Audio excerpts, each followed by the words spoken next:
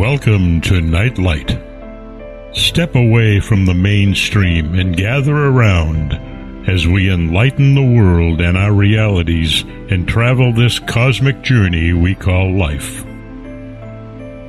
Join us as we share with you and provide that beacon that can guide us all to a better way. Explore with us as we examine a metaphysical montage of spiritual insights, covering everything from the mundane to the magical, UFOs to unicorns, and everything in between. This is a time of awakening, of sharing and evolving, of spreading our wings and soaring on the cosmic breath of creation.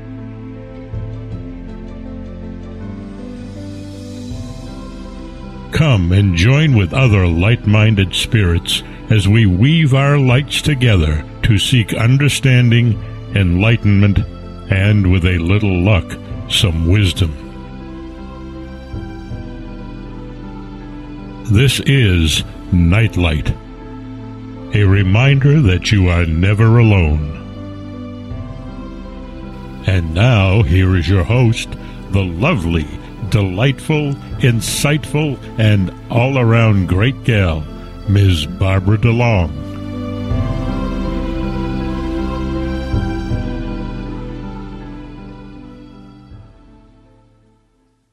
Good evening, everybody, and welcome to Nightlight. Tonight we have a real treat for me, and hopefully for you.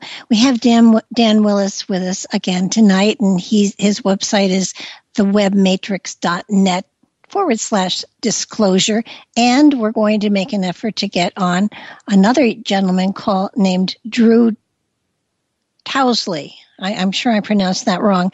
Both of these gentlemen, while Dan, we are very familiar with being the conspiracy guy extraordinaire, he also had the wonderful privilege of working with Marcel Vogel.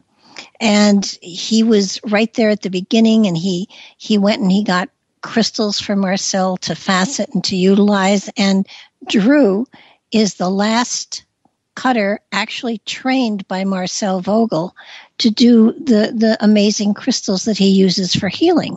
So welcome to the show, Dan. Hi. Are you there? Barbara, can you hear me? I can hear you. Can you hear me? Yes, I can hear you. Sorry about that. I had my mute accidentally on. Well, hey.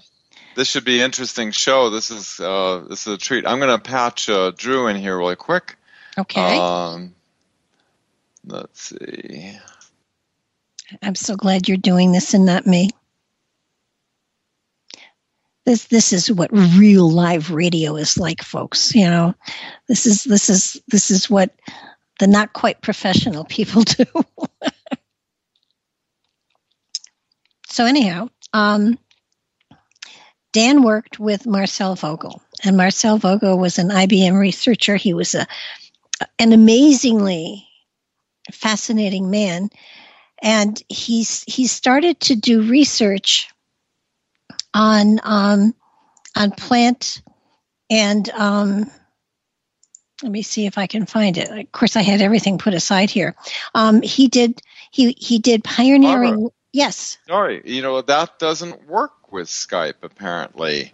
Can I call in and bring him in that way? No. Deb, do you have his phone number? I got it preloaded if you gave me the right number. I gave you the right number. Give it a shot. Okie dokie. You're probably going to hear it click. That's okay.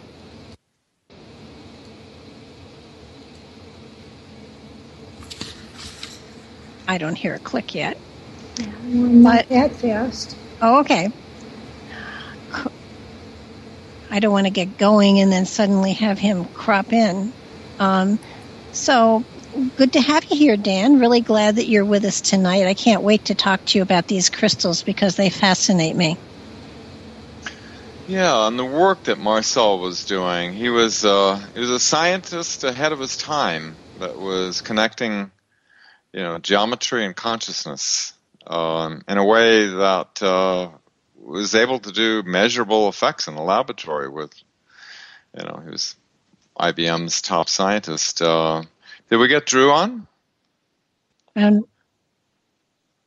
Doesn't sound like it. I think when you gave me a lot of maybe.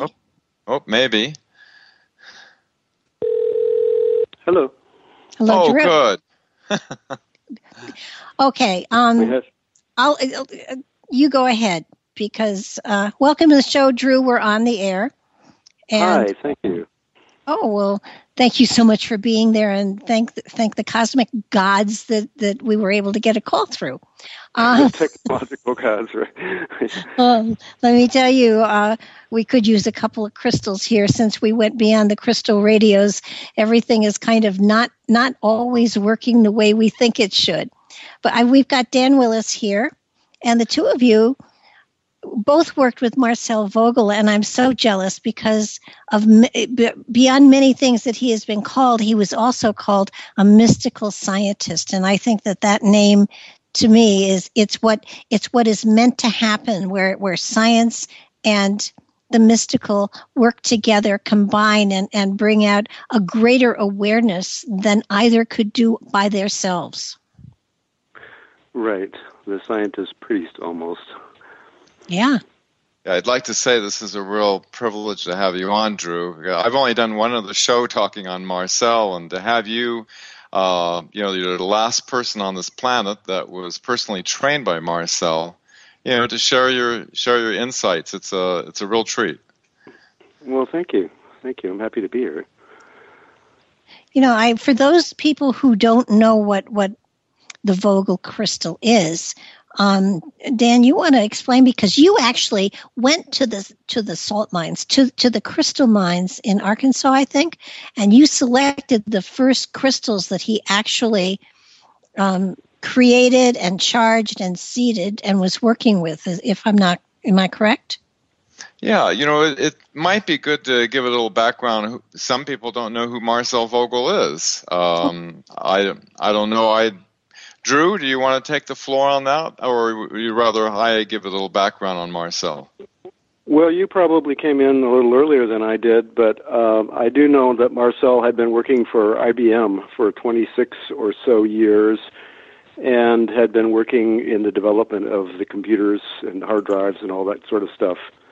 And he was quite a prolific inventor. I think just because he was so intuitive, he was open-minded. As you said, he was kind of had this spiritual dimension going on there.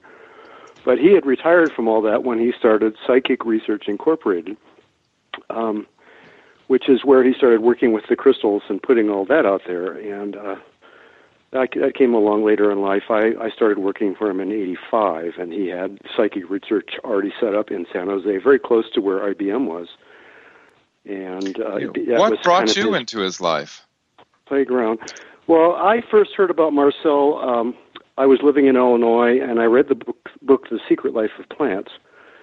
And I was very intrigued when I read about him. It just sparked something in me, because he was talking about doing experiments with plants where he would create a personal relationship. He'd take a couple of leaves off a bush or a flower or something like that, and then one of them he would just ignore completely, and then the other one he would develop a personal relationship. And in every case, the one that he was talking to and saying, "Oh, you're so beautiful," and all this sort of a thing, lasted so much longer than the other one. And so he got that these plants and biosystems are responding to our thoughts and emotions. So that kind of set him, I think that was what got him going down the try and find ways of amplifying energy with the crystal and using it and developing ultimately the tools that he developed, the techniques for healing. So I moved to California. One of my housemates was doing some volunteer work for him, and when I found out about that, I kind of went through the ceiling. It was like, wow, this is cool. I knew about this guy, and then I got a chance to meet him. I got a chance to see him speak. And it was at the time that Marcel Jr. was actually cutting the crystals. That was in 1985, and they happened to need someone because Jr. joined the seminary, became a Catholic priest, and they needed someone to start training cutting the crystals. So I just kind of happened along at the right time. And my grandpa was a rock hound, so I had a little bit of experience doing some stuff with him, just enough to kind of get my foot in the door. And the rest that was 32 years ago. So I've been doing it ever since. Let me ask you something. I mean, everybody probably listening has at one time or another held a crystal or had a crystal that they worked with and stuff like that. But the crystals that you guys have created and utilized are different from just the little wands that we pick up in every metaphysical store known to man. What qualities, Dan, did you look for when you were in the mines looking for crystal? And Drew, I mean, your website is phenomenal, and the crystals that you have done are just absolutely beautiful. Deb I think has put the link to your website into the chat room, and we'll make sure that it's on when we post the show. But I mean, what is it you are looking for? Because these first of all, what were you looking for, and then how do you seed them? How do you infuse them with intent, I guess, is what I'm looking for.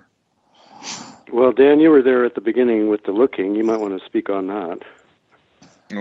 Well, just getting, clear material as best as you can. They're cut along the C-axis, the growth axis, so you need to. But, you have vastly more experience on that than I do, Drew.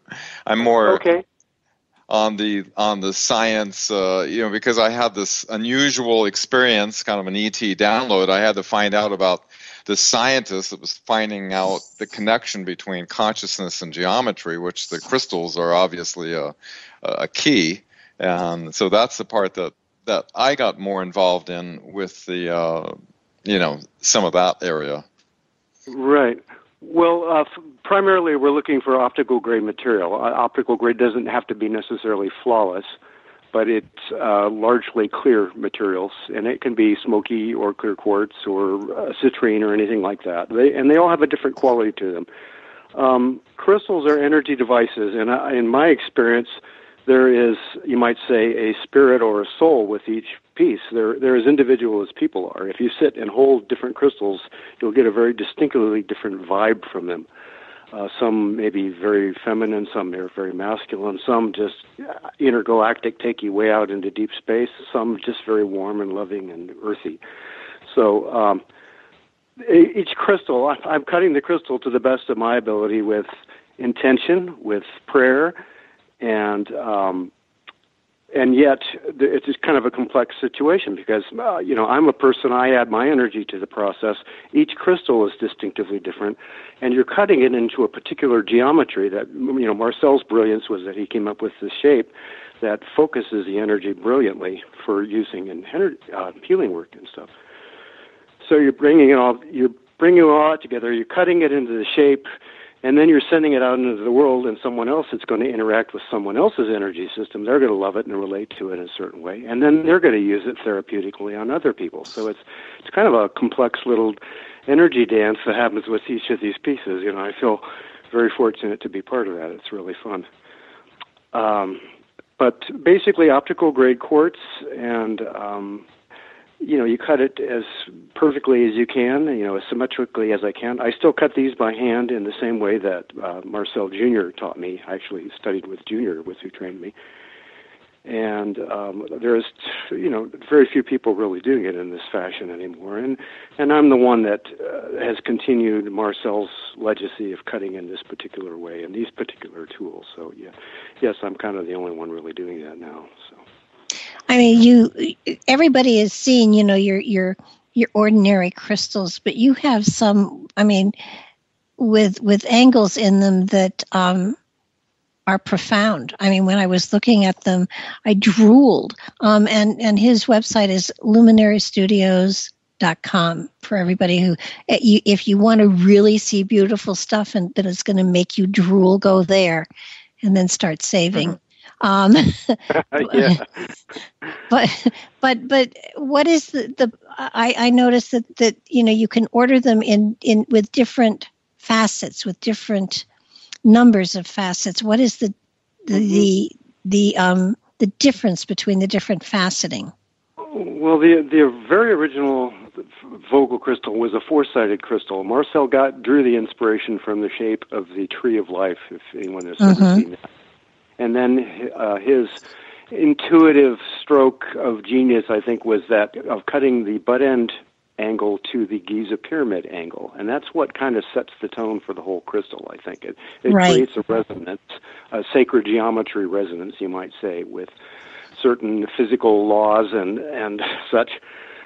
So we started with four sides and kind of took it from there, went to 6 and 8, and then when I came along, we started making 12s and 13s, and now you can make 16s and 18s and all sorts of other sides and things. And the purpose of that is to what? Does it increase the intensity?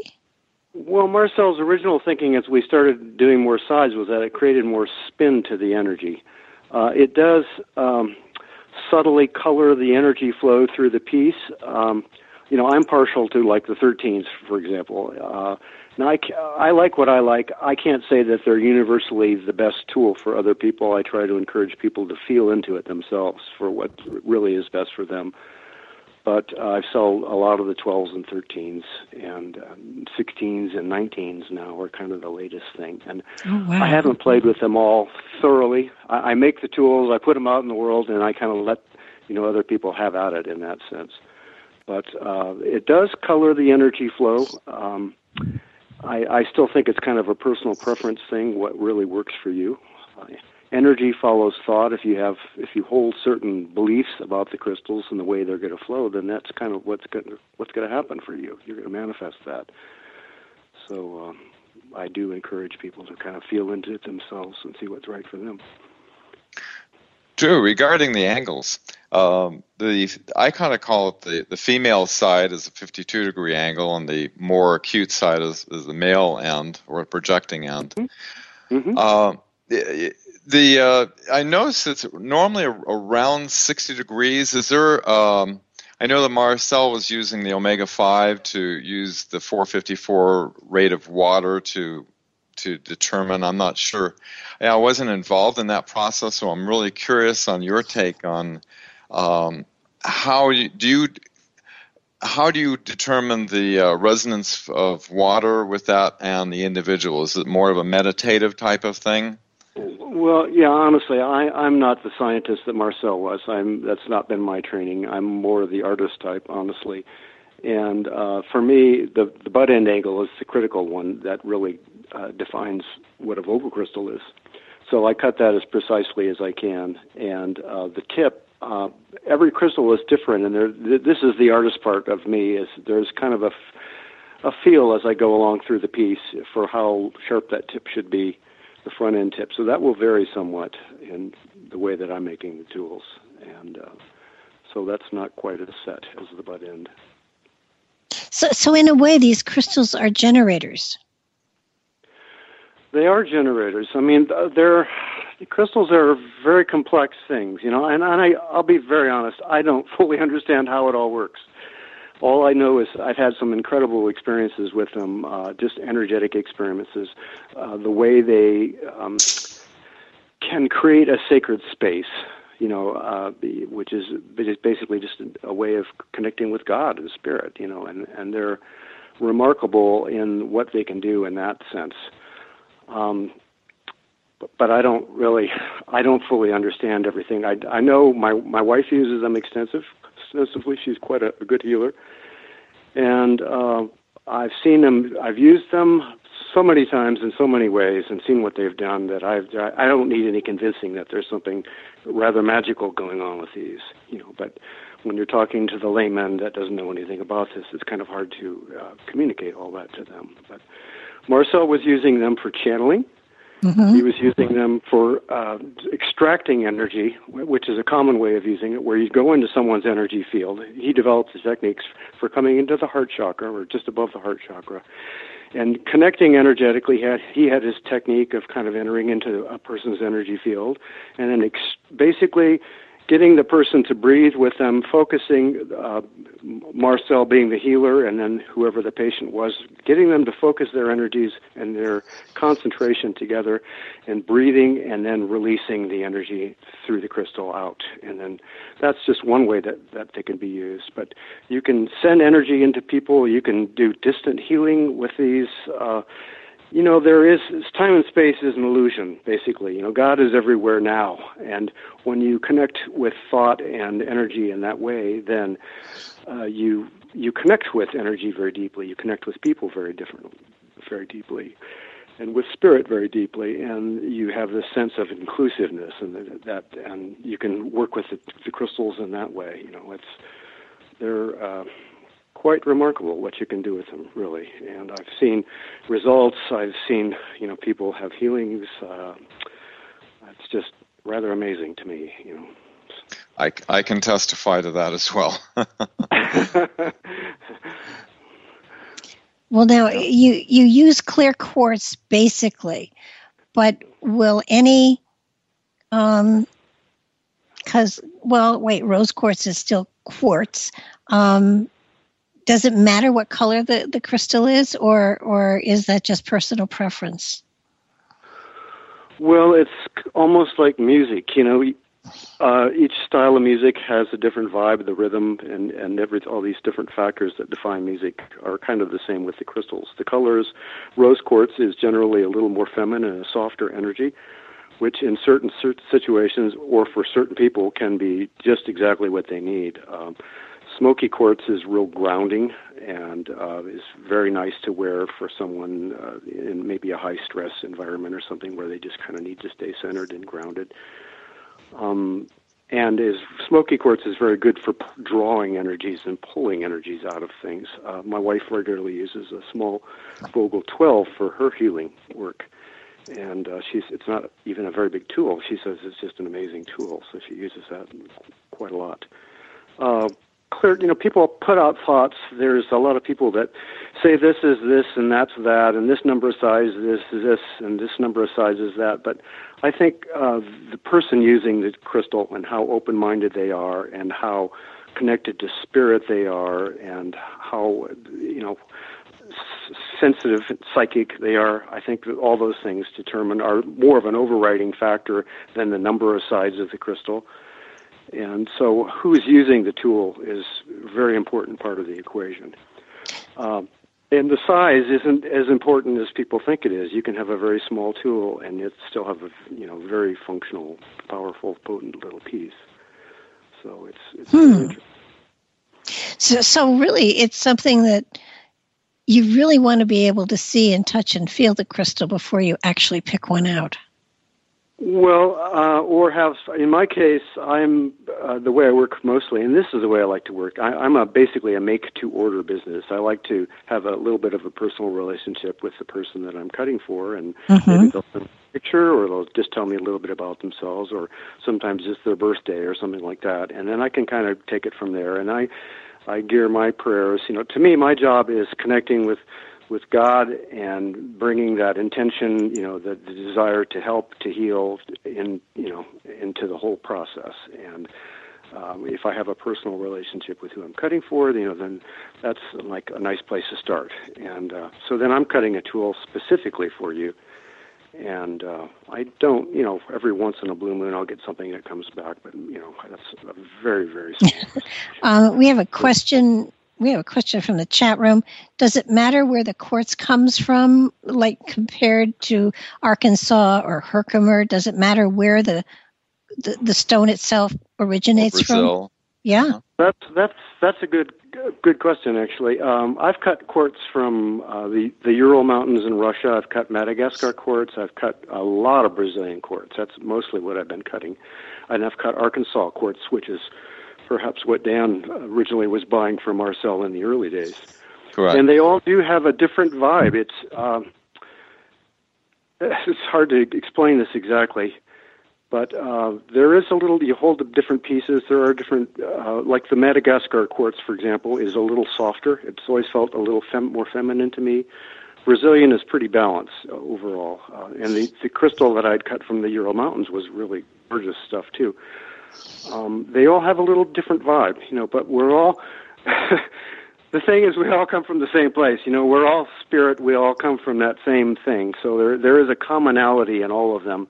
And because of their molecular structure and such, they all work basically in the same sort of a way, but they will have a little different character and energetically a signature, you might say, to them. Have you ever cut like a Herkimer into a Vogel crystal? I have never done that.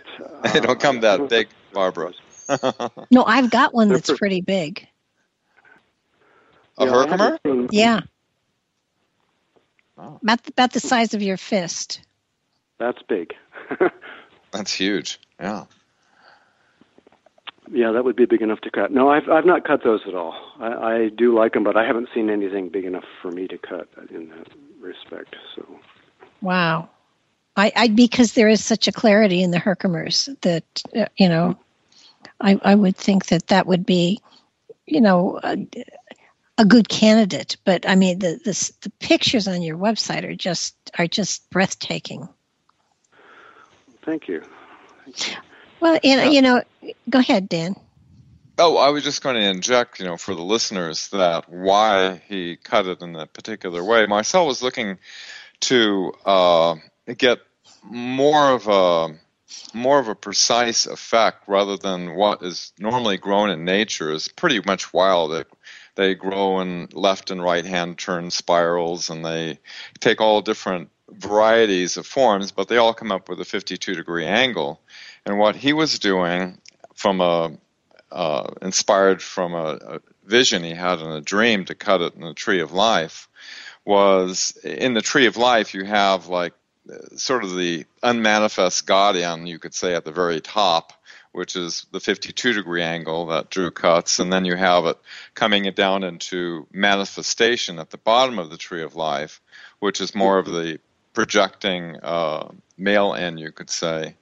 And so the idea was that, like Marcel always used to say to me, that these sciences we're studying are akin to those in physics, and I have a pretty good science background. And what he was trying to accomplish was, and looks like he did, was it's like a laser where you have two mirrors, and you excite the medium between the two mirrors, and it reflects back and forth, and the mirrors are such that every sequential reflection builds upon itself, so that the power that's within a laser, one mirror is 100% reflective, the other one's 99%, so that 1% that comes out is so powerful it can cut through steel. So why that is because it's forming the energy in a coherent manner.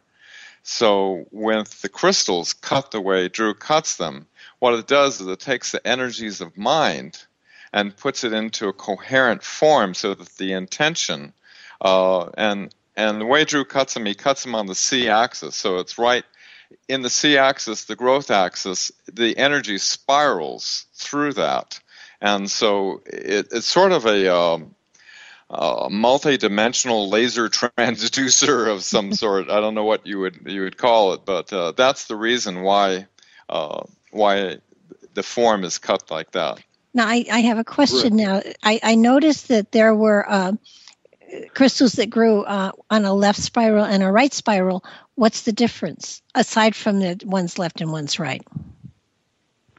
There has to be an energetic difference as they grow on a left spiral or a right spiral. Yes, and I don't know if that's based on location or how they grow within the matrix that they're growing in. I don't really have a hit on that. Do you have anything about that, Dan, at all? That's a good question. I've never heard that question asked before. If it's if there's a better effect from a left or right hand spiral, they definitely do. You can see on the facets where the way the crystal grows if it's a left or right hand spiral. But well, the reason I asked is because with us, you receive from the left and you send from the right. so that if I was going to, if there was something like that, one is a better receiver, one is a better sender, then I would want one that had a right hand spiral, because then that would be, more in greater, what's the word, in greater synchronicity to what I was, if I'm sending out and I have a crystal that was grown with that, focus, then that would more greatly intensify it, if that was the case. It's an excellent question, actually. It is. The crystals can be used in many different ways, though. You can use them for sending, receiving, channeling, as I said with Marcel. They're different techniques. I don't know that they're limited to one or the other. I kind of understand your concept of using something that amplifies if you're intending to use it in a particular sort of a way. I've cut so many crystals, and granted, I don't have a scientific way of really measuring the power of them, but just my intuitive hit is that there's a negligible difference when you cut, when you're basically having the crystal conform to the Vogel shape or another shape. I don't see any significant difference in the way that the crystal is projecting energy or anything. So, but that's, again, it's not really a scientific evaluation, let's say. Marcel used both with success. So, the one thing that's common is that it's the quartz structure is universal. Right. Well, and it takes you back to sacred geometry too, and but there's no left and right with sacred geometry. That's why I was wondering, because it's so very specific that they grow, either in a left-hand spiral or right-hand spiral, and it may be random. It probably is, but I would suspect that energetically people are drawn to or relate to something. If it's meant to be utilized by them, it's a special feeling, like your wife, who has the small smoky that she uses. It's you get a connection to a crystal, and you don't know why. You just know that that's yours, that's mine, and it works for me. Mm-hmm. Mm-hmm. And it's a knowingness, Right. It's the connection, the internal connection. That's important. You do develop a personal relationship with the tools. Marcel used to say that crystals were telephones for God, and I always loved. The minute I heard that, it was like, I like this guy, and it's a way of connecting with spirit, and spirit is everywhere, as I said before, everywhere now. So it gives this immediacy when you're using the tools in that fashion, an immediacy and a sense of really connecting deeply with these people and things, which I really, really like. And I haven't noticed any limitation, as I said, in the different crystals. I'm going to have to start paying more attention to that, I guess, as I'm cutting it, to really see that. Well, yeah, I would just wonder if some people are more drawn to the right-handed spirals and some more to the left, and that doesn't mean anything, unless you can, take it, 3 or 4 steps further. But since it's there and it was in the material I read, I figured it meant something. But maybe that is yet to be discovered. That could be. The only thing I've heard about the right or left-hand spiral is when Marcel was working with converting a Rotgut wine into a California award-winning wine, where he took 7 right-hand turns, not left-hand, but right-hand turns of the wine around a crystal that he. I wasn't involved when this particular part of the lab was doing this work, but he was able to take the vibrational essence of a fine finished wine, and by circulating the wine around the crystal, it was like the crystal was inducing into the water structure of the wine the vibrational essence that he programmed into it, and it converted the wine. And so exactly. He was using a teak. He was using a teak wood box because teak has a high silica content in it, and that was helping to create a resonant chamber. That was what he was doing. It was a winery in Morgan Hill, California. Can't remember the name of it anymore, but I actually I was around for that, and I got to taste some of the samples that he was doing. Oh my God! And in every case, it was very obvious that which had been treated and which had not. And I felt like there was improvement. It was as if the treated wine had been aged somehow. It wasn't that I liked necessarily every wine that was treated, but it was very obvious that it had been treated. So I would say it was a successful experiment in that sense. And even one of the columnists for the San Francisco Chronicle, one of the wine columnists, got some samples of that and wrote it up in the Chronicle, which was interesting. But, well, he also did that experiment with programming a crystal to stay pure, and then he put it in a glass of orange juice, I believe, and then he had a glass that did not have a crystal in it, and he swished it around 7 times to the right and set it down, and the glass with the crystal that had been treated with the crystal remained pure for months, while the other one got dry and cloudy and funky and moldy. The one that right. had been treated with the crystal remained, it had been programmed to stay pure, and it stayed pure. That sounds like an extension of his work with the plants. To me, his legacy, for me personally, that has really made a difference for me, is that he was really showing that thoughts and emotions are things. They have an effect on the people around you. They have an effect on the plants and, the energy state of those around you. And then he's created this tool for showing people and for actually doing healing work and things like that, and creating sacred space. If you have crystals in the room and you place them, you kind of get a sense for, oh, this works here, and it helps to really create a stable energy environment for yourself. We have a lot of crystals in our home, and I can't imagine what this place would be like without them, because they're a very active, lively presence here. But just that thoughts and emotions are things, and they affect the world around us. It's what generates our life. Our thoughts are what generate our lives and our relationships, and how successful or unsuccessful we are in our life.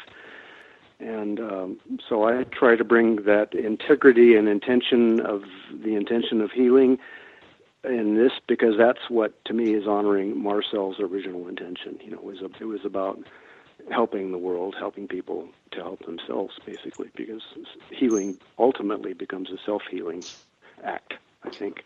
Well, and I think one of the other things that was one of the things that he put out there is that love is our primary responsibility, and it's the power in the universe that keeps matter in form.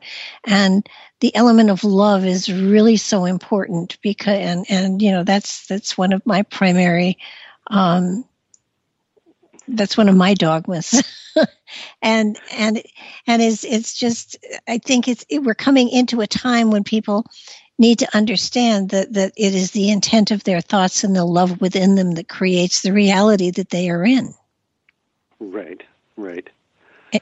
That's a big personal responsibility. That's why we have to stop blaming everyone else for the life that's not working. We've got to look back at ourselves. You've got it. And I think so many people today, if you say to them you need to work on yourself, they kind of give you this deer in the headlight look. But if they had a crystal that they could charge, that they could work with, that they could use as a tool to get into themselves and work on themselves, that probably would be an amazing tool for someone to have, because some people need to have a physical object to work with to believe that something is happening. No, I agree with that. The thing is, the crystal, when I first got into this, I didn't know much about it, and it took me a while to get to the point where I could sit down and really feel into each one and feel how distinctively different they were. For me, I really got this when I was working for Marcel. I was working at his garage in San Jose. I like to joke that I knew his dog better than he did, because I was hanging around with his dog all day long. But I was making a lot of Vogel 6s and Vogel 8s at that time. And after I cut each piece, I'd go into the little laundry room that was next to the garage, and I'd just sit for a few minutes with each piece. And that was where I really got how distinctively different, even though I was cutting a lot of 8s, everyone would feel a little bit different, So I kind of was able to fine-tune some of my sensory mechanism, if you will, and I got to see how really different these are. But you develop a personal relationship with the tool that you get in that sense, and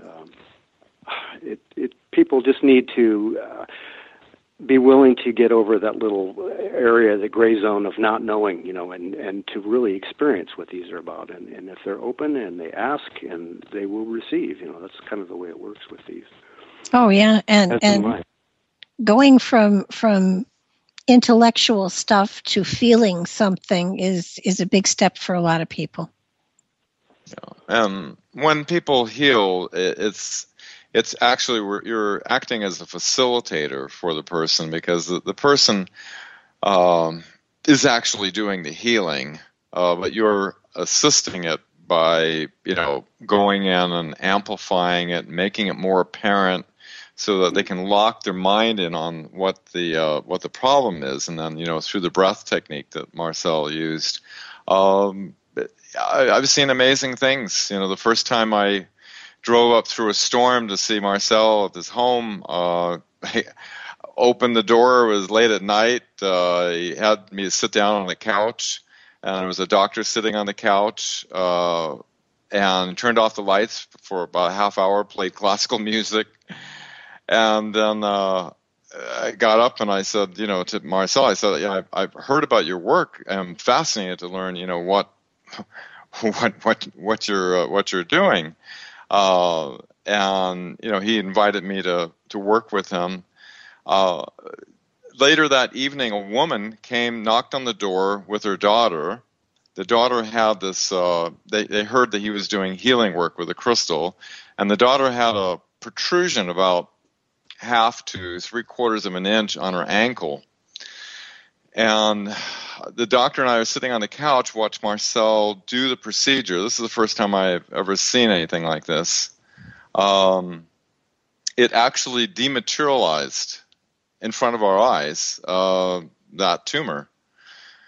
And it left a lasting impression with me. And so that's how I initially got involved. But all this was evoked from this interesting Kundalini ET download experience of the relationship of consciousness and geometry that left this burning desire to try to understand what this connection with this. And then the crystals definitely seem to exemplify that interface between consciousness and geometry. Well, it certainly does. I mean, you had an ET dream experience. Marcel woke up with the tree of life from a dream and then tried to replicate it in crystal. I got geometrical patterns in my sleep, and I put them down in paintings, so that I think that I do feel that we get to a level of consciousness where we are, where more is made available to us than we understand initially, and we are then driven to understand what it is we're seeing and feeling, which is a great thing to happen. Mm-hmm. Sort of the interdimensional qualities of life, emerging in geometry and shapes and things like that, colors and sounds. Somewhat akin to the yogic experience and the masters of the Orient. Ultimately, I don't think you need to have a crystal to do all this stuff. I think you can get to a place where your mind you're so focused, you're so clear, you're so connected with spirit and who you are in the depths of yourself that you just can kind of direct the energy and do things yourself. I think the great masters have done that. But having a nice tool, yes, you could walk to the store to get your groceries, but boy, it's certainly nice to have a car, isn't it? So it's a good augmentation. A nice tool, yes, and having a tool to focus the energy, if you're doing any sort of global healing work and things like that. I know a lot of people that use the crystals, Reiki energy, for example, with the crystals. It's a really wonderful marriage, and I've done some work with that too. We've had all these in California. We've had all these fires and things like that going on out here. So I know of people that do their global healing work, and having a crystal as part of the ritual of that, and I don't know. It's all connected with all these the geometries and things that we're seeing, as you guys are seeing. No, it becomes a focus, and it's a wonderful focus. It's kind of like having your own magic wand, and it multiplies absolutely. It's like I was a broadcast engineer, so what Marcel used to say about the science being akin. Well, everybody's familiar with what HAARP looks like up there in Alaska. What that is a phased antenna array. Yeah. So, but in electronics, they have many different examples of phased arrays, and a quartz lattice structure, the tetrahedral array, is in perfect alignment with each other. And so what happens in the world of broadcasting is that each element rebroadcasts the next, so you get like a 3 dB gain for every one, and you get this enormous amount of power. And I think Marcel had an acute observation that these laws are akin to the laws in physics that we know, and that it does have its tendency to amplify, and it could be amplifying positive or negative. It doesn't matter. It's a universal. Yeah, it's an energy. I mean, energy is energy. But I think the fascinating thing about all of this, and again, please check out this guy's website because it's just gorgeous.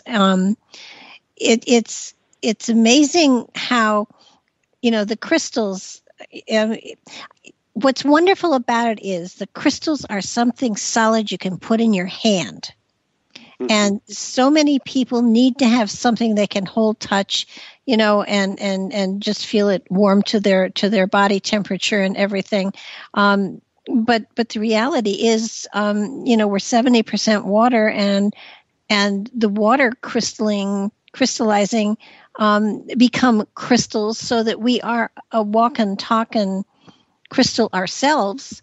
And it's sort of like once you go to the point where you have this focus tool that really is amplifying the crystalline structures within your body and focusing them out, because it is a tool. It has an energy of its own, but when you put your energy into it, it so greatly enhances everything that it's amazing. It's a powerful tool. It's almost like we're computers in a sense, that we hold these programs, and using the crystal, you can reprogram yourself by amplifying the things that you want to have there, and you can also delete programs, delete files. And I think Marcel his original intent was kind of more of about deleting files and pulling out log jams, like if energy would get stuck. The example he told me was like, okay, so you got mad at your parents, 20 years ago about something, and you never really forgave them for it. Well, you're still holding that program in yourself, in that emotional and mental program, that charge in your energy field.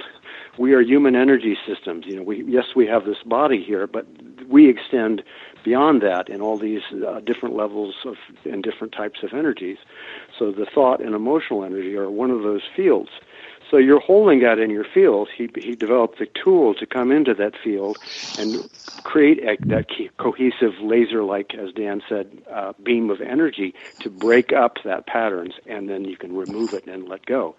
So healing is really more about creating a free flow of energy through your system. You're not angry, you're not mad at the world, you're not feeling guilty, you're not, feeling mad because, hey, that guy cut me off.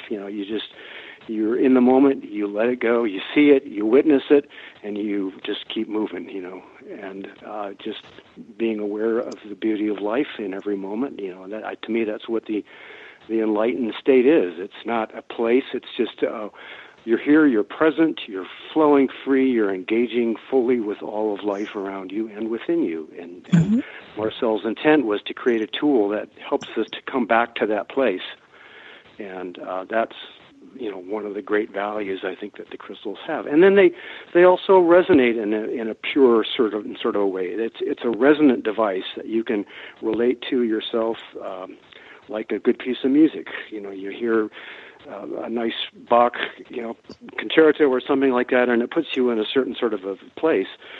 It's the same thing with the crystal. You can sit and meditate with it, and it creates this resonant activity or engagement within yourself with it, and puts you in a nice place so that you can be in a peaceful place in your life. And to me, it's that free flow, that being fully present here in this moment with everything that's going on around you. That's, the enlightened way. And we have many great teachers here on the planet at the moment, teaching about this stuff. The power of now, Byron Katie, lots of people that are really telling you, they talk about this place, and the crystal is just another tool to help you get to this place, where you're just fully alive and here now. So. And so many people just can't sit and be there. But if they have something they can focus on that takes them there, it makes it easier. Right. Well, there's so many stimulants, TV, so many things to distractions, weapons of mass distraction, our cell phones and things like that, So it's important, if you want to be healthy, you need to learn what you need to be there. What makes you happy? Is it doing some yoga? Is it doing some Tai Chi? Or is it sitting and meditating with your crystal? Is it playing with your dog? What is it that gets you there? And then taking the time to take care of yourself is an important part of life, I think. And well, you certainly. That's excellent advice. The inner landscape is what generates the outer landscape. So if you're not taking care of the inner landscape, then your life may end up, reflecting it. Will end up reflecting that, I think. Yeah, I want to add one more time. We're going to shortly hear some music, and there will be a 3 to 5 minute break, but I want to once again say your website is luminarystudios.com. And Barbara, you gave my other website with, my disclosure stuff. I did put a site up, marcelvogel.org, just some notes that, sharing information, what I learned with Marcel for others, and, links to Drew and others that are carrying on Marcel's research and work. Yeah, his work was fascinating. And in the second hour, I really want to get into some of it because he was an amazing man, way before his time. But I like the fact that he was a scientific mystic or a mystical scientist, whichever way you want to go. Because, that to me is just the blending of two modalities that haven't looked at each other for a very long time. Yeah, and needed sorely right now, of course, on this planet. So. Oh, I would say so. And I do believe that the crystals, the pyramid shape, for one thing, is something that is all over the planet, and I don't think we're recognizing what the pyramid actually means. We see it and it's a pyramid, and yeah, I know what a pyramid is, and then the reality is it's an indicator, it's an aim, it's a way to focus an energy. And where was that energy coming from, and where was it being directed? And I think we have a lot of work to do on understanding some of the antiquities that are out there that we've misinterpreted greatly. Yeah, well, the pyramid, such as the pyramid in Egypt, is also coincidentally 52-degree angle, just like quartz grows naturally.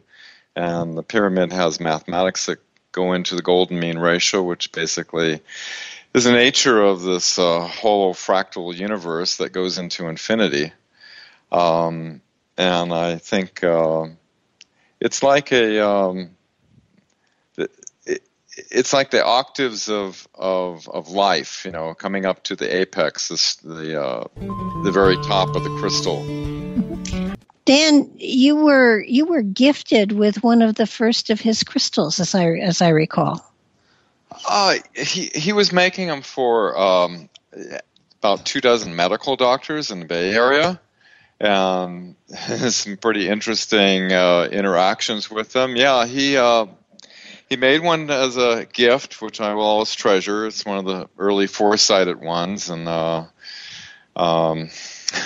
remember going back on the plane to San Diego, and here was this football player sitting next to me, holding his knee in pain, and I said, I thought, this is an opportunity, what Marcel was, sharing with me on the techniques and everything. And I said, well, I'm not a doctor. I'm more of an experimental scientist, you could say.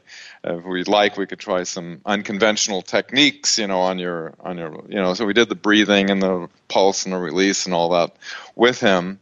He got off the plane, and he did this, not me. It's like I was facilitating it. But he said, that guy, he cured me. My leg doesn't hurt anymore. So I was like delighted that the principles that Marcel taught, had a in the real world an effect. I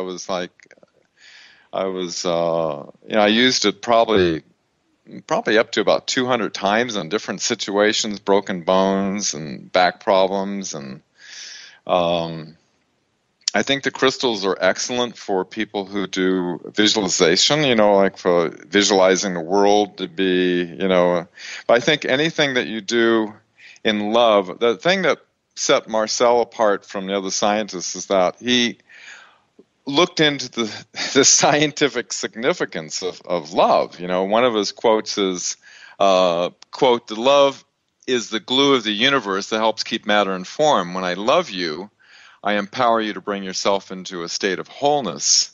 And he used to say our primary responsibility is the love.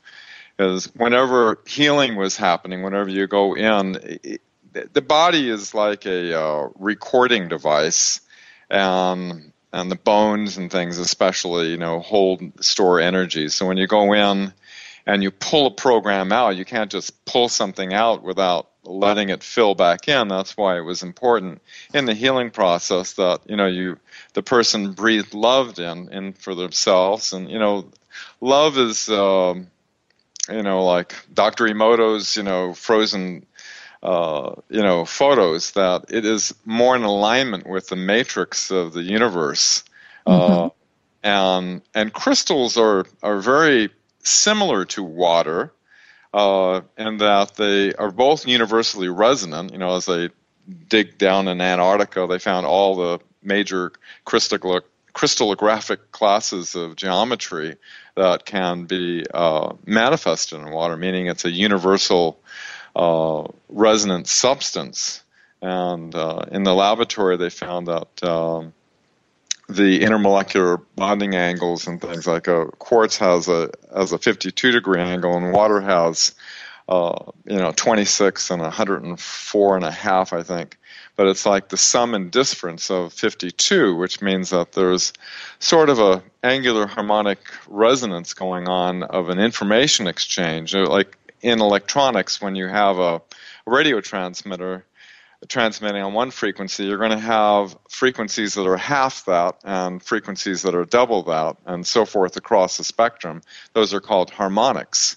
And it seems that the molecular structures of water and quartz have this geometry that has this, this is like goes ancient cultures that are widely separated over time that all have these similar attributes to this clear stone, so to speak, meaning that there was already an understanding, there was something special about the clear quartz, but it wasn't able to be scientifically substantiated, which is what Marcel was able to do in the laboratory. Now, let me ask you something. The old radios used to be called quartz radios. Did they have quartz? I mean, crystal radios. Crystal radios, yeah. Yeah. Did they have quartz crystals in them? They used a cat whisker on I think it was a germanium crystal, and it acted basically as a diode that took the radio waves off of you'd have to have a big long antenna on it, and it would pick up the, it'd pick up the radiation that's in the air, and then you could hear it with some headphones, because it would basically decode it, so to speak, so you could hear the radio station. Well, that would make it seems so much more logical to me then that a quartz crystal will help you to hear what your spirit is trying to tell you if you only would but listen. Well, spirit works on a far vast multi-dimensional level where, these electromagnetic frequencies that they're using for, radio, they use, in radio and computers, as a time-based oscillator, because they're very, very precision. As a kid, as a ham radio operator, I used to take a piece of quartz and grind it on my mother's mirror with some toothpaste in order to change the frequency. And the crystal would then change on a different frequency. As I made it smaller, it went up in frequency, and I'd be operating on a different frequency band. So it's a very precise oscillation that happens within the crystal. Yeah, I think that a long time ago, everybody had a crystal they wore around their neck, and then it went away, and people today are now working with crystals again, more so than ever before. And I'm actually teaching gem casting using crystals and gemstones and stuff like that there wasn't an interest in 20 years ago. So I think it's cyclical. I think people are coming more and more and more into understanding how they can be used. And I think it's very important that we get out there the Vogel material so that people understand just how precious they can be and how great a tool they can be.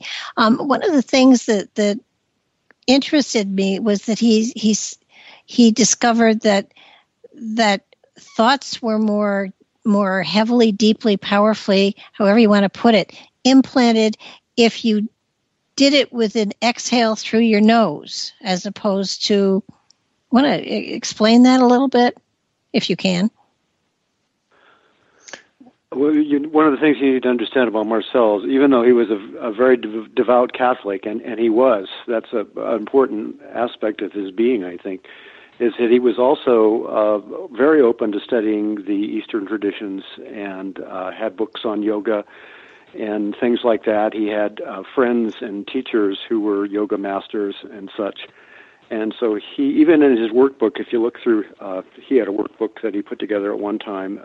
He talks about the chakras, and he talks about breath techniques and things like that. And breathing out is, of course, has been around for thousands of years with the yoga masters. Focusing the breath, and they had all sorts of breathing techniques for doing various things in the body.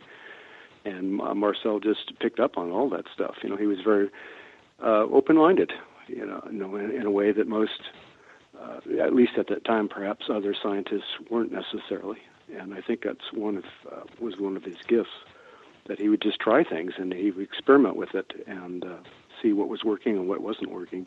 But the breath was an important part of his healing process, I know, very much so. Yeah, it fascinated me because I certainly have worked with that and stuff like that, but he appeared to be such a professional scientist, just from what I've only seen videos, obviously, and it was a delight to see somebody who had that kind of a background actually being comfortable with the spiritual side of everything. It just, it was such a pleasure to see. The very breath. Much so. Oh, go ahead. Go ahead, Dan. No, go ahead, please.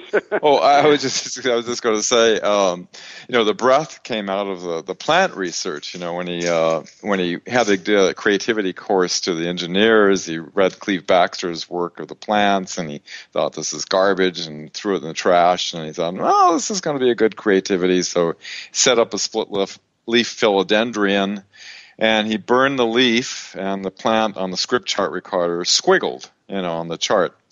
And then as soon as the thought formed in his mind, the moment the thought formed, it squiggled. And he said that squiggle changed his life. And so, he did this from different distances. He did it from 7 miles away, then 14 miles away. Then he did it all the way on the other side of the planet from Prague, Czechoslovakia, with a colleague in the lab, and was able to. And he said that the inverse square law of distance doesn't apply to the energies of mind. It's like instantaneous. And what he found was doing pranayama yoga, breathing, is that when with the breath, he got a much more pronounced effect. And when it's almost like the martial arts when they go, hey, like that. It's like this energy that comes out, but you channeled it through a pulse through the breath. It got a much more profound effect, and so he incorporated that into his use with the crystals in healing. That's brilliant.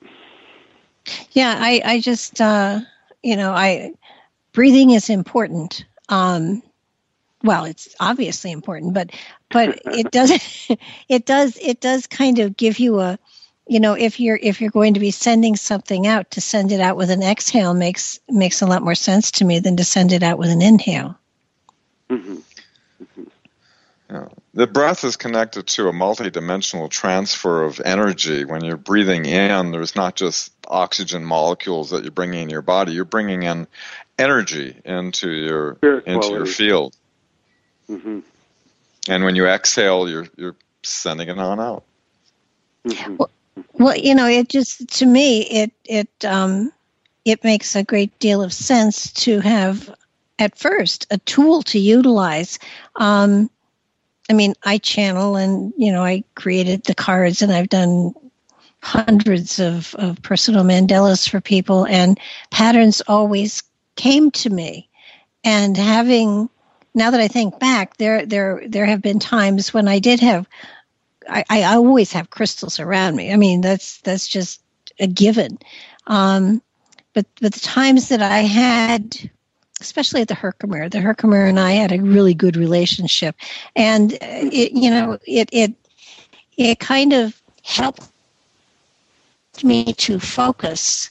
And when I came to a brick wall, it was like, let me just see.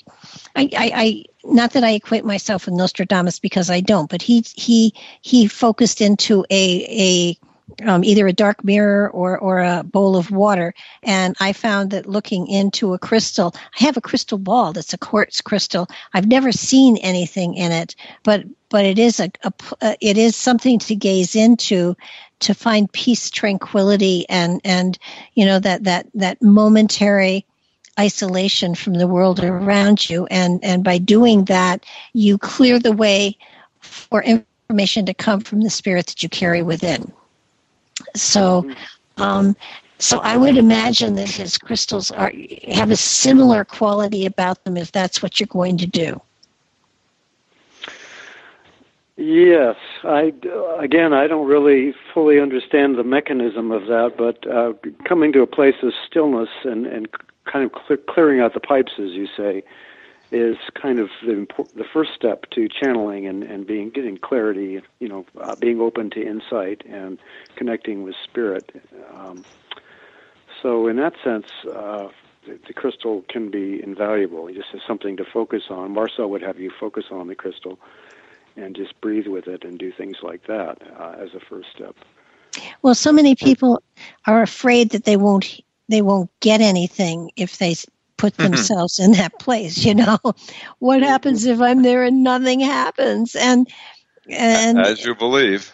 Yeah, exactly. And the reality is, that the longer you're there, the more you get. You just mean it's not a telegram, it comes in subtle ways, and learning how to catch the subtleties as they flow to you is a gift and a talent and something that you're constantly working on, because Spirit doesn't use the same method more than once, I don't think.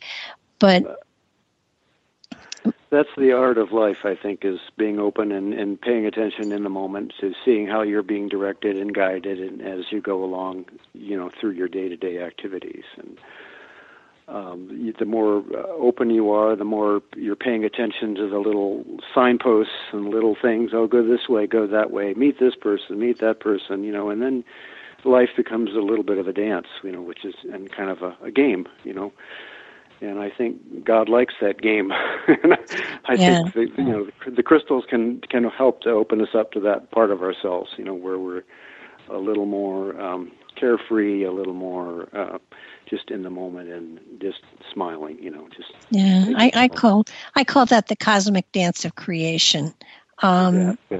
Because it is so full of joy, it's unbelievable. And I think that's what's missing in most people's lives today, to tell you the truth. It's laughter and joy. And if you have those two things, then everything else really does fall into place.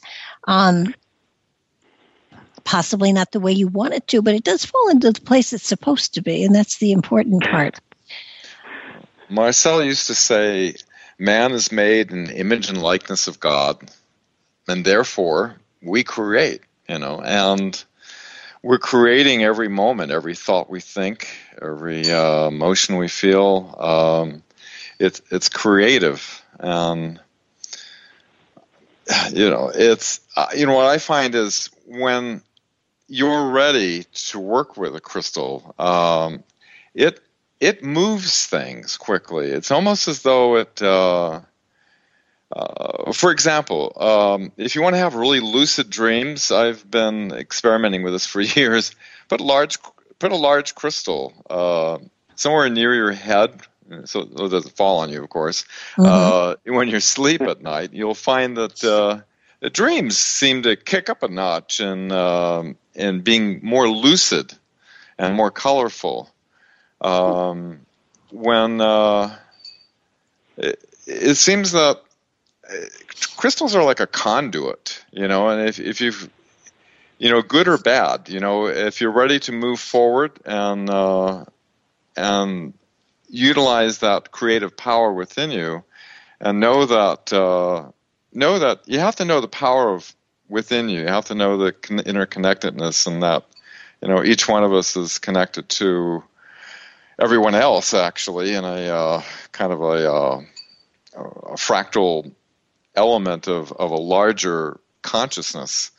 And so when you connect into a crystal and you visualize, like I like to, I did this visualization on, the webmatrix.net called Imagine This, where you imagine the world, once you understand the mechanisms of the world that's going on in the world, how to transform it by seeing the elements that you want to see in the world, the type of world that you want to live, that's in your heart, to see that and visualize that in its totality, and use your breath with a crystal, I believe is a powerful augment to visualization. Okay, well, I've got a question for both of you. Okay. You've both had an amazing experience being connected to and involved with a genius who took consciousness to another level. Now, every generation builds upon the generation that comes before it. So he was a generation, and you guys are both, because he's done. You guys are now the next generation. So taking what you've learned from him, where are you building it to go beyond him? Because that's your obligation. Oh, that's an excellent question. Well, I know Drew and myself, speaking for myself, we're getting up there in age, So the listeners out there that are the future crystal researchers, No. You are the next generation. You are not Vogels. It's you. You've got the information, the work, and where are you taking it next? And Drew, where are you taking it next? Because it's your obligation to put another level into this work somehow. Well, thank goodness Drew is making these instruments. I mean, nobody else is doing it at the level that he's doing. Yeah, I got that, but he's still making Vogel crystals. When does he transcend it and take it to another level? And you? Well, I don't make just Vogels. I have my own designs as well. That I put out there as well. Mm-hmm. But I have an artistic temperament, as I said before, and that's my instinct is to want to create and do that. The fact of the matter is, I decided long ago that the tools are what are really needed here. Healing is what is needed on the planet, and healing is just people waking up to who they really are, and that we're not victims. Yes. We're not victims. There's no one else has power over us unless we give it away to them. So exactly. These crystals are tools for cutting through the old programming and stuff, and as such, I've had a commitment for all these years to continue making the tools because. No, I'm not the one out there teaching people how to use them, but they need to have the quality tool, to do the type of work, the freeing work. So in that sense, I feel like I'm just kind of carrying Marcel's work forward in that sense. I'm not a scientist per se, as I said, but I like to think that I'm an aware individual with, deep spiritual inclinations and awarenesses, and as my wife is, and I'm, teaching people, as I said, the crystal is a tool. We are the masterpiece. We as individuals are the masterpiece. The collective sun, the collective Krishna, however you want to see it. And our work is really realizing truly who we are, as part of this vast being, as Dan was saying. We're all cells of that part being, and we're all connected, and we're all need to have a commitment to our total health and well-being, and the crystals are a tool for doing that. I'm just trying to be in as pure and clean and present place as I can be myself, and to do this work, and that in the hopes that other people will get it too, and I think they are. From the feedback that I'm getting in the world, people are getting it, and I think we're at a kind of a tipping point on the planet right now, where yes, there's a lot of stuff you could look at in the media and political situations and stuff that are kind of ugly and intense and create anxiety, but there's also a lot of grassroots waking up going on underneath that people may not be aware of. And I think it's, us holding to truth and spirit and love, as Marcel was saying. Love is, in fact, I can't even quote, he says, God's love is the force that keeps matter in form. And the matter is our lives that we're creating for ourselves and the world that we're creating around us. So if the more we hold to that, simple commitment to being the best we can be and treating other people in the best fashion that we can and creating the best world that we can, I think that's the work right now. And we are at a tipping point, and things may get kind of intense, but we've got the tools now where we need to kind of step up and go, no, this country was based on freedom. We were created to be free, creative beings, and we need to stand for that and not give our power away to others. And the crystals are tools for empowering, for healing, and healing is just about getting back to the present. So now you learned from Marcel and Marcel Jr., right? Are you Junior? Yes. Okay. Are you training anybody to go beyond you? Not presently. I've had employees. I've done that whole thing, and at this point in my life, I like to work by myself mostly. I run the business myself, and me and my wife do. And that when it's ready, when I need to do that, I will.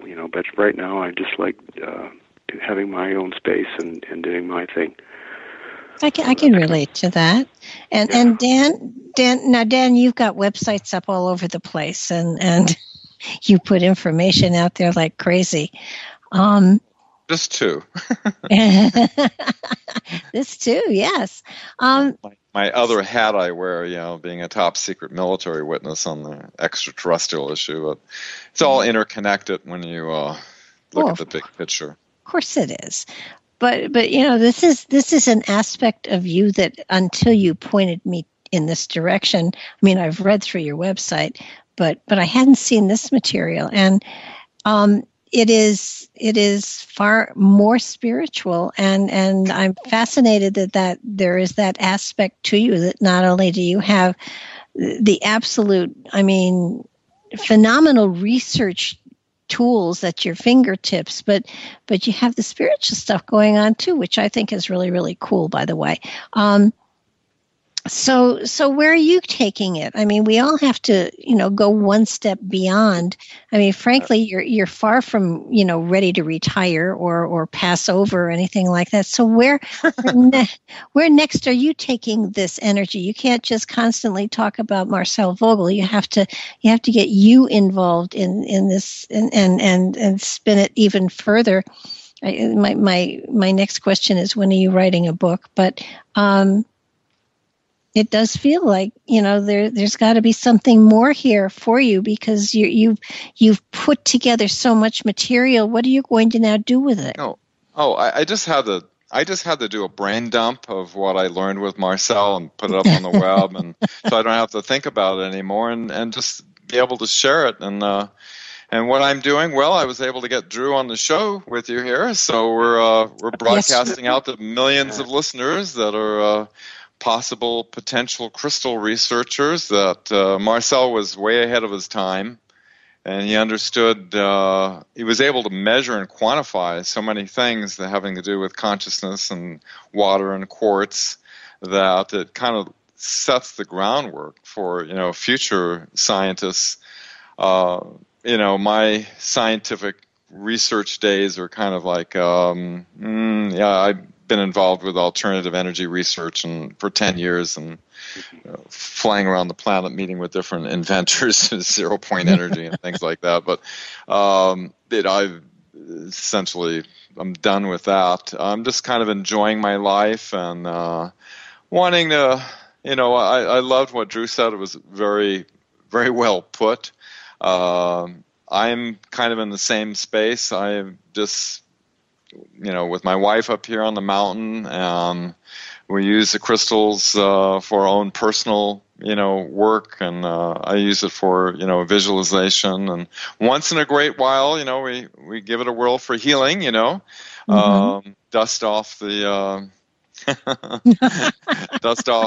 Vogel crystal, but I think, just sharing information, I just like to see it. I would love to see the world get to the point where we understand that we're energetic beings, that, the drug, surgery, radiation is something of a very primitive nature. We don't understand the core that's related to consciousness and our body. Like when I saw Marcel dematerialize that tumor, I knew that man had discovered that from the higher levels, there's an intelligence that's oscillating, and that the 3D world that appears so solid to us is actually like a hologram, you could say.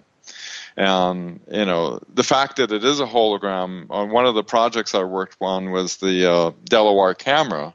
That's one of the major things I worked on with him and with two other scientists. That it was a camera of the 1950s that he brought over, and what it was able to do, and it was patented by the European Patent Office, is it could take a photograph of somebody regardless of where they were. And I was very familiar with the radionic type of instrument designs, and this one had a time spiral where it could actually move the photographic image forward or backwards in the time. And, if you can take a drop of blood and put it on this plate, and this thing stood about 5.5 feet tall, get the oscillators oscillating, and it takes the energy and goes up to a cavity above, which reflects onto a photographic plate. I remember the first day we got the first pictures, Drew, and Mary was in the kitchen, and and her comment was, "Well, it's not a very clear picture. It's kind of blurry." She had no appreciation that here was something that is being transduced from another dimension that's affecting the silver emulsion on the film to create a photograph. And George Delaware created the instrument. He did tens of thousands of photographs. Is that the one where somebody wanted to know how old the fetus was that they were carrying, and he took a future picture of it? It's one example where he was looking at a woman that was 50 miles away and showing the fetus, in her, and he was able to move with the time spiral, different levels of gestation, through time. It's really quite incredible when you think about it, as it does show there's this interrelation of this holographic universe that we live in, that time and space is not exactly as we fully comprehend, at least not in the regular schools that people are trained. So what we were attempting to do was to bring it, this was the early 1980s, around 1982 or so, trying to bring it into current technology. This was built in the 1950s, and so we were trying to up the technology with it and make it functional. But it was very fascinating in that it definitely substantiated the reality that the universe is indeed, holographic. Mm-hmm. Wow. I just, he died in 91, I think, right? That's right. January of 91. Wow. Just imagine what he would have gotten involved in had he stayed around another 20 or 30 years. He had a mind that once he got a question in it, he would lock onto it like a pit bull. He wouldn't let up until he got the answer to that. He was relentless. And, when he was like 12 years old, he developed a laboratory in his backyard that found out how a firefly, what the luminescence was of a firefly, and it led him into creating a Vogel Luminescence company. But he was a child prodigy. He had over 140 patents with IBM, creating coatings for hard drives and phosphors for televisions and liquid crystals. And the man was a genius. Oh, no doubt. No doubt. I love the fact that he incorporated all of the spiritual into everything that he did. And, that is something that, a lot of scientists today aren't doing. And it's sad that they aren't taking a page out of his book, because it so intensifies the quality of what you're able to do. Well, toward the end, they loved Marcel's creativity. He's made IBM, millions of dollars, but he eventually, it was kind of heartbreaking what happened with him and IBM. So that's what evolved into Psychic Research Incorporated, where they actually gave him the electron microscope that he put together. I helped him seeking out, because I worked with the Naval Electronic Engineering Center. I had access to all kinds of electronic stuff, and so I got a spectrophotometer for him, and he got from other grants, he got other pieces of equipment, and so it was a pretty, I didn't spend a lot of time at the lab. I mostly worked with him at his home. What prompted him to start the Psychic Research Development? I would say it was a continuation of all the work that he was doing on the side, like the stuff, the material in The Secret Life of Plants and things like that. It became kind of his playground, I think, at the end, making its way to get out of the house still, and it was in the area that IBM was in. So, but he had a gift for drawing people together. He had all sorts of people coming through there and contributing ideas and things like that. And he was a remarkably charismatic person. he was, what it was really brilliant at, I saw him speak several times, and then I did one of his workshops where he was teaching about his healing techniques and stuff, and he could take some pretty complex things, and a long, complex train of thought, and he could hold people with you through the whole process, so he could be talking for half an hour or an hour, and you really he had a weight and was able to take you from point A to point Z, really, and keep you with him, and so that you understood exactly what he was talking about. And he was very charismatic. There was a certain weight to what he was saying that he was able to keep you engaged and aware. And he was the point man for this body of information. And his personality and his expertise and his intuitive wisdom, I think, was what really brought it all together. Just who he was as a person besides his skill level. So that was rather brilliant, I thought, too. Well, yeah, obviously a man before his time. But he seemed to be able to get stuff out there in spite of the fact that a lot of the population wasn't quite there with him yet. He was on a couple of TV series. He was on In Search Of, where I actually knew Dr. Ray Brown, who went into this pyramid and the Bermuda Triangle and brought out this crystal sphere that had this pyramids in it. It was inside this room with 7 chairs around it with a rod coming down from the center of, almost as though it was like the 7 beings have a conscious interface with this crystal that's being held in this pedestal. Wow. And he was doing some research on that. He also worked on the Michael Hedges skull, which is a large skull, as Drew could appreciate. Trying to cut something like that out of a large piece of crystal and not, go against the grain, so to speak. And he believed it to be he was a material scientist where he specialized in memory in a way, where you could record things and extract information, like we do with the computers. And he applied this to, like the skull. He believed the older initiate was able to transfer his knowledge and wisdom into the crystal skull and then transfer it into the young adept that's just, coming in. It's just speculation, is what his intuition was saying. But we know little of the science of Atlantis, and there's probably a great vast of knowledge that was lost to mankind. Well, probably, as far as some of it goes, it's a good thing it was lost. We tend to weaponize so much stuff that comes at us that it's maybe a good thing we have lost some of that. Not the healing stuff. That is a sad loss, obviously, but too much power with not enough intelligence is a scary thing. But I'm looking at all of the potential that was there, and that his with the crystals especially, I want to get back to programming them and the fact that they can be storehouses of wisdom and then related to our bodies.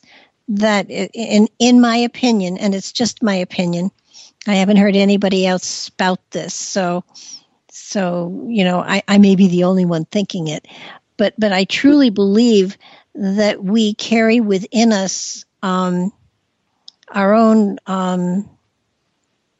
hall of records, at least for our spirit that is inside of us, so that it's not a matter of looking for a room in another dimension that has all of the wisdom of time. We have it inside of ourselves. We're carrying it inside of ourselves, and accessing it is something that is absolutely possible, but not always probable with our thought processes. It's sort of there for the taking if we can but get to the right place inside of ourselves to walk through that portal. Open the right door, so to speak. Mm-hmm. Yeah. What they call the Akashic Records, basically, is what sounds like what you're speaking about. Exactly. I think we have it. We all carry it. And it's just a matter of, we're looking for it somewhere else, and we're not paying attention to the fact that if we just got to know ourselves better, we'd have all that wisdom. Mm-hmm, mm-hmm. Yeah. I think Marcel knew. I mean, as I said before, he was a very devout Catholic. I mean, Christ was a very big factor, a big element in his life, and the love, the overriding love that brought him is what really set him apart as a scientist. And the fact that he was willing to be humble and ask inwardly, I think, ask and receive, as we said earlier, that's a key element of what he was. And he was very tenacious, like Dan said. He had to get his mind on something, and he wouldn't let it go. So those were qualities. But you had spoken just a moment ago about programming the crystal. So that's something that can be easily done. If you have a crystal, you can program it with whatever you choose, just simply by holding your right hand over the crystal and holding the thought and projecting it into the crystal. And Marcel had a breath technique for clearing crystals. If you ever get to where you feel like your crystal needs to be cleared, my wife and I tend to favor putting a little salt. You can hold the crystal in your hand and pour a little salt on it, and then rinse it under lukewarm water and just say a little prayer. Father, please clear this crystal, or however you relate to God or the universe and spirit, and just cleanse it that way. Occasionally, crystals can pick up if you're around a lot of negative energy, or you have negative people coming into your space. You can clear them this way. It's a real simple way, and it works pretty effectively. But you can pendants and things. Will hold the charge. That's one of the crystals.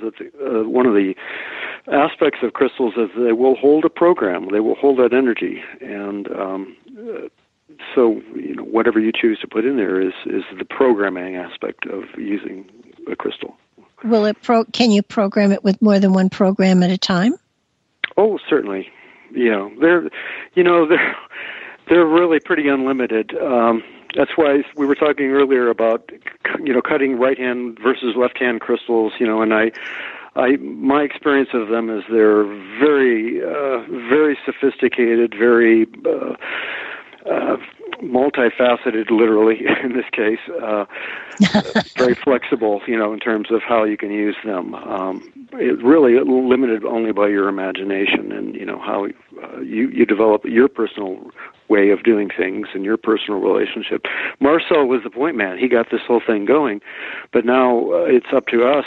You mentioned us carrying it on. Well, it's up to us to find the new ways of working with the tools. And people come from many different spiritual backgrounds and different ways of other healing techniques and things like the Reiki, as I said, and you find new ways of using the tools, incorporating your training and what your background is. And it's kind of like music, 10 different people can pick up a guitar, but they're all going to learn to play it a little different way based on who they are and what they've heard and their life experience, and they're all going to make different music with that. It's really the same with crystals.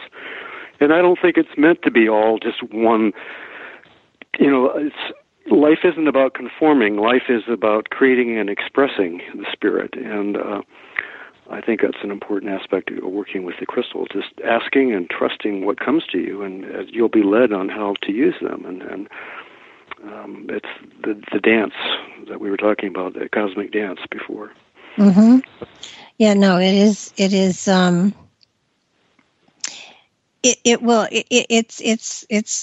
like you have said before. It is a tool, and it's an amazing tool. But you have to be able to trust yourself to use it wisely. Mm-hmm. Mm-hmm. But the tool, what I'm saying really, the tool is not the goal, okay? What is the goal? What's the goal for yourself? Well, living a happy life and opening and knowing that you're connected with everyone and everything and being peaceful and being happy, mm-hmm. and living a quality life, living your life the best that you can live it.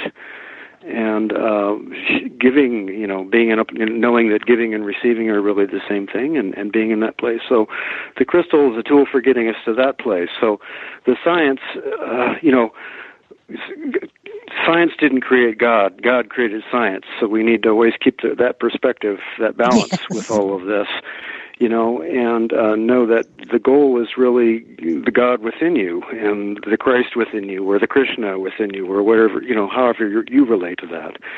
And this is a tool for opening those doors and healing those things, the angers and the guilt and the shame and all the stuff that we've all taken on because we were raised in human families. You might say less than perfect human families. But that all creates our story and our song that we need to experience and heal in order to really, sing our life more beautifully, you might say. Well, that's how we learn and grow. I mean, if you came down here and everything was always perfect, you would question what was the point of the lifetime. Right. But I think that having this kind of tool or a tool of any kind that helps you to focus and to in many ways manifest the magic that you have within is a wonderful thing. And it doesn't have to be a tool. It doesn't have to be a crystal. It could be any form you want to make it, but having a way of focusing your energy and then allowing it to manifest through you, through love, is a very, very important thing. And everyone will do it in their own way, in their own time. Mm-hmm. Mm-hmm. And that, the crystal will amplify that. As a tool. One of we're talking about focusing energy in a laser-like fashion, but it also amplifies the energy. So when you hold that thought, or you're doing your little healing ritual, and you've got the crystal in your hand, and you're sending it out into the universe. You really feel the power of that. It's an intuitive thing, but you really feel the focus and how that crystal is really amplifying that program, essentially, or that prayer that you're putting out into the world. And that is a really powerful, nice, satisfying feeling, especially when you're, it's a healing prayer for someone or some situation. Like the California fires or Las Vegas or whatever it is, happens to be for that week, and you see it. You see the effect of this, Well, it gives you validation too, and that's an important thing for a lot of people. It's a self-empowering experience, and that's what we were intended. I think that's what God intended us to be, to manifest His power through us, each of us, and so the crystal as a tool for that is. Wonderful, thing to have. So. Oh, I totally agree. I think that I mean, your crystals are just gorgeous. I mean, it's just, I've spent the last 50 years playing with crystals, so to get me drooling is really quite impressive. No, really. It's curious, isn't it, how people are just drawn to crystals? I mean, all it is a clear rock, right? I mean, but there's something more to it. There's something people sense inside them, and it's definitely, as all masters have said, it's within you, and the crystal is kind of like a reflection. No, that's true. But they do embody a certain state of consciousness in a way, and I think that recognition is that you're recognizing that state of consciousness. Essentially, it's creating that resonance in you, and it's a happy place. It is a happy place. Well, I remember when I first saw a quartz crystal when I was in 5th grade. We had a science fair. This was in Madison, Wisconsin, and so I'd never seen quartz before. And one of my buddies had a big clear chunk in his exhibition, and I just saw that, and some part of me just went zing. What is that? And then it's funny that I ended up cutting quartz, kind of on a fluke. And when I started cutting, can't explain this, past life, whatever. I don't know what it is, but we were cutting the quartz, and I knew what it was supposed to look like in my mind's eye before we were even doing it. We developed the techniques. We improved on the techniques that Marcel Jr. taught us, and based kind of on my little inner hit about what they were really supposed to look like. So it's kind of funny, this multi-dimensional, possibly past life. Don't really know what that's all about. But, well, I think you're a good example of what following your bliss can do to your life, because if you are following doing things that give you sheer joy, and if you're able to live your life that way, life takes on new meaning and a new vibrancy and a new iridescence almost. Mm-hmm. And there are a lot of people that are doing 9-to-5 jobs in little cubicles that will never have the feeling that you've got. I think it's more doing something that is, it's like a service to me. Yes, it's my living and I make money at it and all that, but it's knowing that I'm doing something that's doing good in the world. That's what I think is the satisfying thing. It's not always, like I run into the shop and, I get to cut crystals today. It's not always that kind of a thing, But I do, there's this deep inner satisfaction. I send a tool out into the world, and I know that Marcel's happy about this. I feel him around sometimes. It's like, yeah, okay, we're still doing it. And I'll send them out to Germany, or I'll send them to Australia. I sent one to Abu Dhabi a few months ago. It's like, wow, this is going on all these parts of the world. And what I was getting, my wife is a very psychic channel type, shaman healer type, and we get that all these crystals are connected, energetically connected all over the planet, and they all kind of communicate. They know what to do. They're communicating to each other, and they're creating this field of energy all over the planet. And that is a very satisfying thing to me. To me, it's all God's work, and Marcel was doing God's work, obviously. Mm-hmm. And that's the place where if you can get in your life where you feel like you're connected in that way, then I think then you can have a very satisfying, very happy life. And that's. You can't go to college and get that necessarily, or maybe you can. Maybe you need to go study, but I don't have that technological sort of a background maybe that Dan has or Marcel had in that sense, but I have a different sort of a thing, and we each find it in our own way. Well, so that didn't clutter your mind. Didn't clutter my mind. Art and science work well together. Yeah. They do. No, absolutely. Mary Vogel used to complain because I was always singing when I was cutting in the garage, because I play music too, and so it's all connected to me, music and the crystals, and so I'd be singing away, cutting in the back of their garage, and she was always complaining, nicely complaining, but it was funny. Well, I think both of you, in your own ways, have done him proud by getting his work out there, getting his research out there, getting his modalities out there for people to take a look at, and when comfortable to utilize them to enhance their own abilities. I think it's amazing. Dan, you've done research like it would take me lifetimes to do the kind of work that you've done. And Drew, your crystals, there is an artist there for sure. And scratch the surface, Barbara. But Drew, why don't you give your website? We're almost at the top of the hour, and just so that people know how to. Yeah, my website is luminarystudios.com, or you can just do a search on my name, Drew Tousley. One of the, just in closing, caricature of Marcel, but he was a big teddy bear of a guy. He was so kind and generous.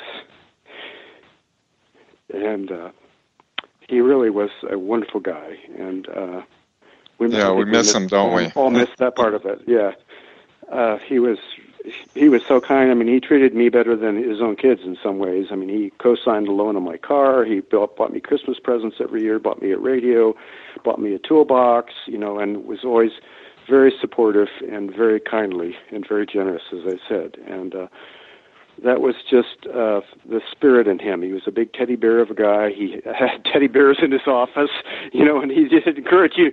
If you were in a bad mood, he'd just hand you a bear and say, "Here, give this a hug." Oh, my. And he was like a very kindly grandpa, in certain sorts of ways. And that was an aspect that not everyone got to see, and I feel very fortunate in that I got to see that part of it. Dan, sure, it was great having you. Thank you both Thank so you. much. This was a great show. Thank you.